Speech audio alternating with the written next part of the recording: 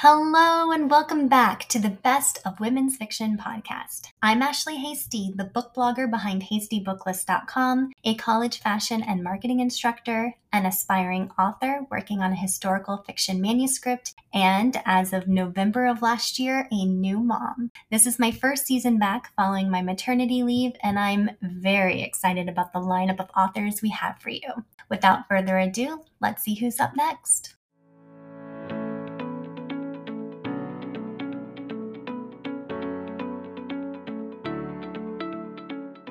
In this episode, I chat with Shaunna J. Edwards and Alyson Richman about their novel, The Thread Collectors, a book Linda Cohen-Loigman, USA Today bestselling author of The Two-Family House and The Wartime Sisters, described as not only for lovers of historical fiction, but for readers everywhere who search for hidden truths behind the facts we think we know. Like the fearless, sensitive, and resourceful women they write about, Edwards and Richman have stitched together a glorious tapestry of resilience, survival, friendship, and love. This is a Civil War story unlike any other, a story readers will treasure from the very first page. Stay tuned. You won't want to miss this interview. Shaunna and Alyson, welcome to the Best of Women's Fiction podcast. I had the pleasure of interviewing you for my blog, HastyBooklist.com. We're here today to talk about your novel, The Thread Collectors. So will you start by telling our listeners what your novel is about? Absolutely. So in The Thread Collectors, you meet two couples. There is a Black couple, and that's comprised of Stella. Stella is enslaved, and she's at home in New Orleans, secretly taking repurposed thread and cloth to create these mats to help enslaved men covertly flee to join the Union Army. She's in love with Jacob. Jacob is a brilliant Black musician, also enslaved, and he decides he's going to run to join the Union Army as well. On the battlefields of Louisiana, he meets Jacob Kling. Jacob is a German Jewish soldier, and he's been encouraged to join the Union Army by his fiery abolitionist wife, Lily Kling, who's up in New York doing some sewing of her own. She's joined a quilting circle from camaraderie, and also they're creating quilts to send down to the Union soldiers for comfort and also to help fund the Union Army cause. So these four characters who come from different races, different faiths, different backgrounds, who might not seem that they have too much in common, by the end of the novel, you find out that they have much more in common than you would have thought. The Thread Collectors is, Shaunna, it's your debut novel, and Alyson, it's your 10th novel, if I counted correctly. Mm-hmm. I love asking authors how they became authors. Their journeys to publication are so varied. Alyson, I read you majored in art history and Japanese studies, and Shaunna, you're a former corporate lawyer, so I want to know, how did your paths lead you to becoming authors? Alyson, let's start with you. Okay, so, being an art history major in college, one of the things that I absolutely loved was telling the story behind a painting. I loved putting it in historical context. I loved looking for, the psychological artist was putting into the canvas of how he might have seen his, particular subject. I loved researching the cost, what they were wearing in the clothing. And I think that love of investigation, of research, and then trying to, when I would write my art historical papers, opened up a lens into a world that, is much more complicated than what at first meets the eye. So when I graduated from college, I thought to myself, if I could do anything in the world, what I would love to do would be to write novels about artists and how they experience history in real time. And that's what sort of led me to write historical fiction. All of my novels have someone who is creative or artistic as one of the main protagonists. And like The Thread Collectors, we do have a musician or two musicians. We have a Black musician and a Jewish musician who meet on the battlefield. So that kind of stays in line with what I've done since. And Shaunna, what about you? How did you come to co-write this book with Alyson? So while I am a dusty, dry corporate lawyer, I majored in literature in college. So reading has always been something that spurred me, that love of language. And I'd always harbored dreams to write my own novel. I think when Alyson and I first met 13 years ago, I was so thrilled to meet an author. I think I almost thought that I was meeting like a unicorn in real life. And I probably admitted to her that first day that it would be my dream to write a novel. I did not know that the opportunity would be handed to me by one of my dearest friends, but I am so grateful that it has been. As for how we came to write this book, I'm happy to dive into that as well if you want, Ashley. Well, I read that the story is loosely inspired by your family histories. Absolutely. Alyson, you want to go first and maybe I'll layer on? Well, yes, I mean, on my family tree, I have two great, great, great uncles who were sons of Jewish German immigrants that had come over to the United States in the 1830s. And these two particular, brothers, when they came of age, one went down to Mississippi to start a mercantile depot in Satarsha, Mississippi, a little town near the Yazoo County. And while his younger brother remained up in New York. And when the Civil War broke out, our family legend was that these two brothers fought on opposite sides of the Civil War, and that their relationship was never healed after the war, that this, decision to fight on opposite sides and take up, opposing views on fighting against slavery basically severed the family forever. So I always heard that from my grandmother. And then I started to do the research. We learned about what regiment each brother was in. We, were able with the research also to discover the will of my Southern uncle where he disowned his, we certainly incorporated that fraternal relationship in the Thread Collectors, using that about two brothers who are children of immigrants themselves, outsiders being Jewish in a new country. How that plays out in our book is based on my own family tree.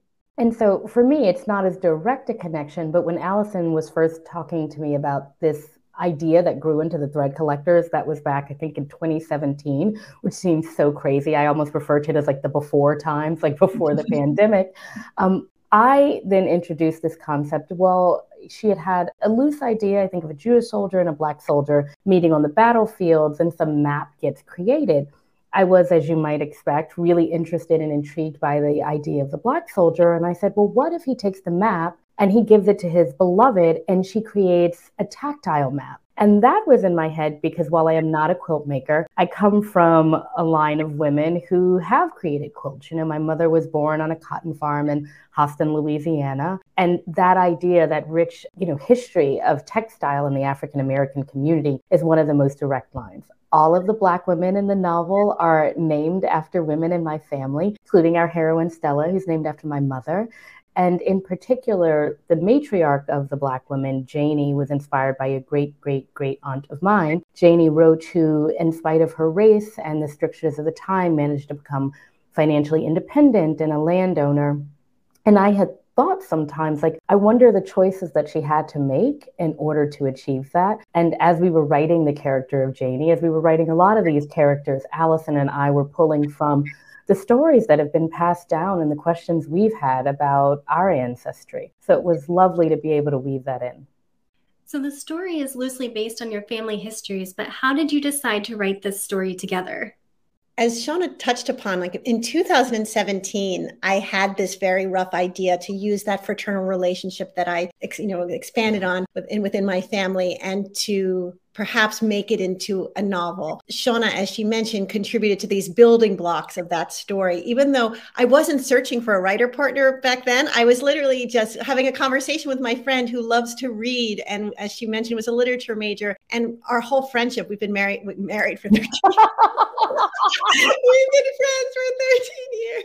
We've always been talking about books. She's my litmus test when I have an idea. But I was very excited when Shaunna suggested this whole other layer to the book about embroidered maps and bringing in, a love story, because who was, the Black soldier's beloved who could create these embroidered maps. And Shaunna was volunteering this information just out of the generosity of her heart and her interest. She wasn't, trying to say and I could be your collaborator. So I left that meeting in 2017 very much inspired and still thinking about writing this book. But I always like to say that when you embark on writing a novel, all the winds have to feel it on your back or steering you to do, this is the book you need to be writing at this particular time in your life. And I didn't feel that in 2017. I actually went on to write another book called The Secret of Clouds that I published in 2019. But fast forward to 2020, when we were in the throes of the pandemic and the world felt so fragile and scary. And then on top of that, the brutal murder of George Floyd, which really sort of cleaved open, I think, in our consciousness, how much racial injustice there has always been in the United States, but still is prevalent today. And so the themes of the Civil War, this curiosity to sort of understand what happened back then and how that divided our nation, started pulling me back in the direction of a Civil War novel again. But when I returned to the original seeds of the idea, I already knew that it wasn't wholly mine, that Shaunna had not just said to me, oh, that sounds like a great idea, Alyson, I think you should write that book, that she had contributed building blocks to the story. She had already sort of pressed her fingerprint, her heritage into the story. And I wanted to honor that. And I also wanted to, see, because I've known her for so many years and know that she's always wanted to write a novel. I had a very strong instinct that we would be able to collaborate on something and make something really beautiful and powerful with historical integrity, because she's such a scholar and she's so curious about learning as much as I am. So I just thought, I think we'd make a good team. When I called Shaunna, I think she was surprised that I was, saying, do you want to write this novel with me, right? I was very surprised. I think I hung up the phone and turned to my husband, who I'm actually married to, although he might think I'm married to me. And I think I said to him, she's crazy. I will say, Ashley, that it wasn't for me an immediate yes, not because I wasn't blown away by the offer, but it was because in 2020, particularly as a Black woman, I was feeling pretty wrung out, emotionally exhausted. My day-to-day job was leading a global organization in their diversity, equity, and inclusion efforts. Live, in that time in terms of looking at all the source documentation. And I sometimes phrase it as, I didn't know if I could live through what I hope is the most racially divisive time of my lifetime and then revisit the most racially divisive time in our country's history. So it took frankly, a little bit of nudging from my husband to really put it in context of what this ultimately turned out to be. A legacy project, a place for me to put some of those difficult emotions, a place to work through these questions of race with a dear and treasured friend, and a place to maybe do something that's educational in a way that people walk away knowing more than they ever could have, in a manner, though, that is maybe not as scary and confrontational as it sometimes feels. So I'm glad that I took the leap, but it wasn't right away yes for me. That is a great segue into my next question. Alyson, like you, I'm a historian first. My focus was in fashion history, so the textile connection of this book really spoke to me when I was first reading about it. Research, therefore, is my favorite part of the writing process, and I love asking authors about their research. Actually, Shaunna, I want to start with you because I imagine that research was quite difficult, quite heavy in many instances. So I'm curious what researching that time period was like for you.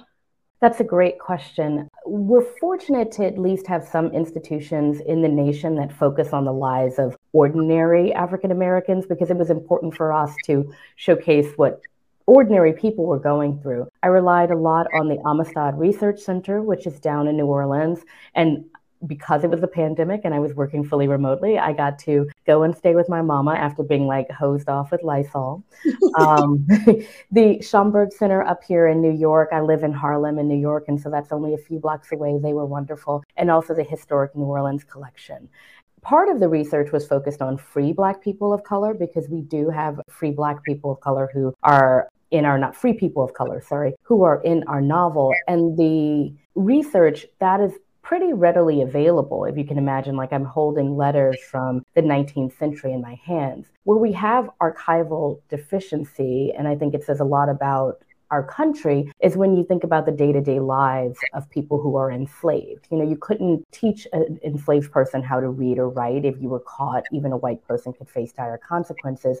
People that were enslaved are either written by, their enslavers, or it's been passed down from oral history. And so that's not always easy to piece together. I know we often get asked, well, are there any records of people having created these covert embroidered maps for enslaved people to run? We didn't find that exactly. We found in certain other circumstances, like Civil War saboteurs embroidering things on the hem of their petticoat. And many of us have heard, for instance, about using quilts, in different directions and with different symbology to lead people to different Underground Railroad houses. But what I say about that time is I don't rule anything out, because the very people that were doing it often didn't have a way to write down and preserve for history what they were doing. I also had the ability to go to Port Hudson. The Battle of Port Hudson plays a really central role in our novel. It was a battle where Black men were finally given the opportunity to fight for freedom, similar to the battle scenes that are depicted in that wonderful movie Glory, although Port Hudson happened a few weeks prior. And they were massacred. And it was a really dark time. Their bodies weren't collected for weeks. It was not the Union Army's shining moment when it comes to how they treated Black soldiers. And I spent a day there with the park ranger. And when I say you can feel the spirits when you're walking across that land, I certainly could. And even though it's only 90 minutes away from where I grew up, I had never been, which reiterated to me how important it is for Alyson and I to work on this project, and frankly, for historical novels, historical fiction to be out in the world, to teach people things that they're never going to get taught in the classroom. And Alyson, I'm curious if your process differed how you would write a solo novel versus how you co-wrote with Shaunna. So my process didn't change. And it's interesting because when Shaunna and I decided that we were going to collaborate, we didn't so much talk about process. I mean, we definitely knew that we were going to work on a Google Doc, and I've always worked on Word. And the Google Doc was enable us to really jointly create the voice that we wrote the Thread Collectors. You know, a lot of readers initially thought, you know, when we would come to book clubs or we'd do talks and people would raise their hand and say, did Shaunna write the Black characters and did I write the white characters? And that's not at all how we wrote this book. Right from the beginning, we did want to create one seamless narrative voice that blended our hearts, our minds, and our histories together. So you couldn't tell who was writing what. And we did that by creating a Google Doc, and usually every Sunday night we would brainstorm 20 pages at a time. You know, we didn't have a big outline we didn't have an outline at all what was going to happen. We generally knew the intent and what kind of story we wanted to create, one that showed history and pulled from our ancestry and was, you know, at the end of the book, a book about hope, the bridges that connect us rather than divide us. So we had like a feeling about this book, but we didn't have an outline for that book. And I never work for, you know, on an outline. And it's funny because Shaunna never said, like, do we need an outline? She was very much like me, let's create something beautiful and powerful. Going back to that methodology, we would brainstorm 20 pages at a time. I would go in and do almost like a wire armature of the structure of what we had discussed with a thin layer of clay. And then she would put on her layer of clay and build out the story. And then I would do another layer, and then she would, and then 4 or 5 times back and forth on those 20 pages until we felt it really envisioned how we saw those particular chapters. Let's say that was, you know, we write short chapters, so 3 chapters. And then we would slowly move on. And that's how I've written all of my stories, very much like a painter, where one brushstroke building against the next brushstroke, and being very conscious of saturation of color and description, and then space, you know, negative space where you pull away and there's time for the reader to breathe in and process what's going on. There's a collaboration. They outline everything and they say, in this chapter, it's going to be from this point of view and it's going to have this character coming in. We didn't do any of that. And that would have really thrown me if Shaunna said, I feel I need an outline, or, you know, we need to pace out everything that's going to happen. Because I love the beauty of what sort of unfolds in a story when you're writing. And I've always done it that way. And not to speak for Shaunna, but we never discussed this. It's just became, you know, you and I just had a natural, instant synchronicity of creating together. Thank God. I imagine that 13 years of marriage friendship in handy to be on the same level as far as how you're going to. Absolutely. And Shaunna, did it come as naturally to you as Alyson is making it out, that you just kind of met her in her process, and that was your process too? I guess for me, and, you know, approaching it as not my day job, but a dream, I think it would have been less fun if it had felt as rigid. You know, I have a ton of rigidity in my day-to-day life. If you saw my Outlook, you might faint. You know, it's like carved down to 15-minute increments. So for me, this idea of just telling story is very much, even if you were with me at a dinner party, I would just start and it would just go, and then it might go in like a little tributary there. That is the way my mind thinks. And I think that allowed it to not only be more creative, more beautiful, but frankly, more fun. I've never written a book by myself, although I have aspirations to, of course. But that's the beauty of being able to do something with a friend, because you want it to be fun, not only purposeful. And so if we had had an outline, I don't know, I think that would have sucked. It would have felt really hard. But I will say, going back to your initial question, one thing that's different is that when you're writing a book by yourself, everything is so solitary, right? So if you're in like a conundrum with a character, does the character go here or a character go there? It could take me 3 days to be like, to make a decision. I'm in the shower, I'm thinking about that, I'm not really sure. I might try it out one way and then fix it and go another way. Having a wonderful co-author, you can call her, up and say, and knowing that she's confident that that's the direction, it took a real burden off my back. It made things much more, I think, efficient for us to be able to always have each other as a sounding board. Well, I'm excited to hear your answers to this next question, given where you each are in your writing careers. What one piece of advice would you share with writers who haven't yet landed an agent or who aren't yet published? I think my advice to aspiring authors is that you should really try and write every day if possible to be consistent and so that you can build out a story, because any agent is wanting to want to see a full manuscript from you. They're not going to take a representation on a few pages. They really need to see what you can create. And so having that full manuscript is everything, right? But for me, when I was first starting out and wanting to finish my manuscript, I made my expectations on myself very easy and manageable. So I would say I'm going to write for 4 hours every day, but I'm a slow writer, so this might horrify people. I'm not going to be upset if I don't write more than 500 words, So I knew that I had to force myself to do 500 words, which is like 2 pages. But I did it every day and I treated it like a job, that was going to be my output. And even to this day, when I write, and sometimes I do only write 500 words a day, and I have to rewrite them the next day because they're not good enough, and I'm always rewriting. It keeps me consistent. It keeps me moving towards that focal point, which is to have a finished manuscript. And so maybe it's 250 words for you, maybe it's 100, but if you stick at it and you keep on doing it, you will have a finished manuscript. I'd love to hear about the books you're reading and loving right now. Can you tell us a bit about your reading world? What books should we not miss?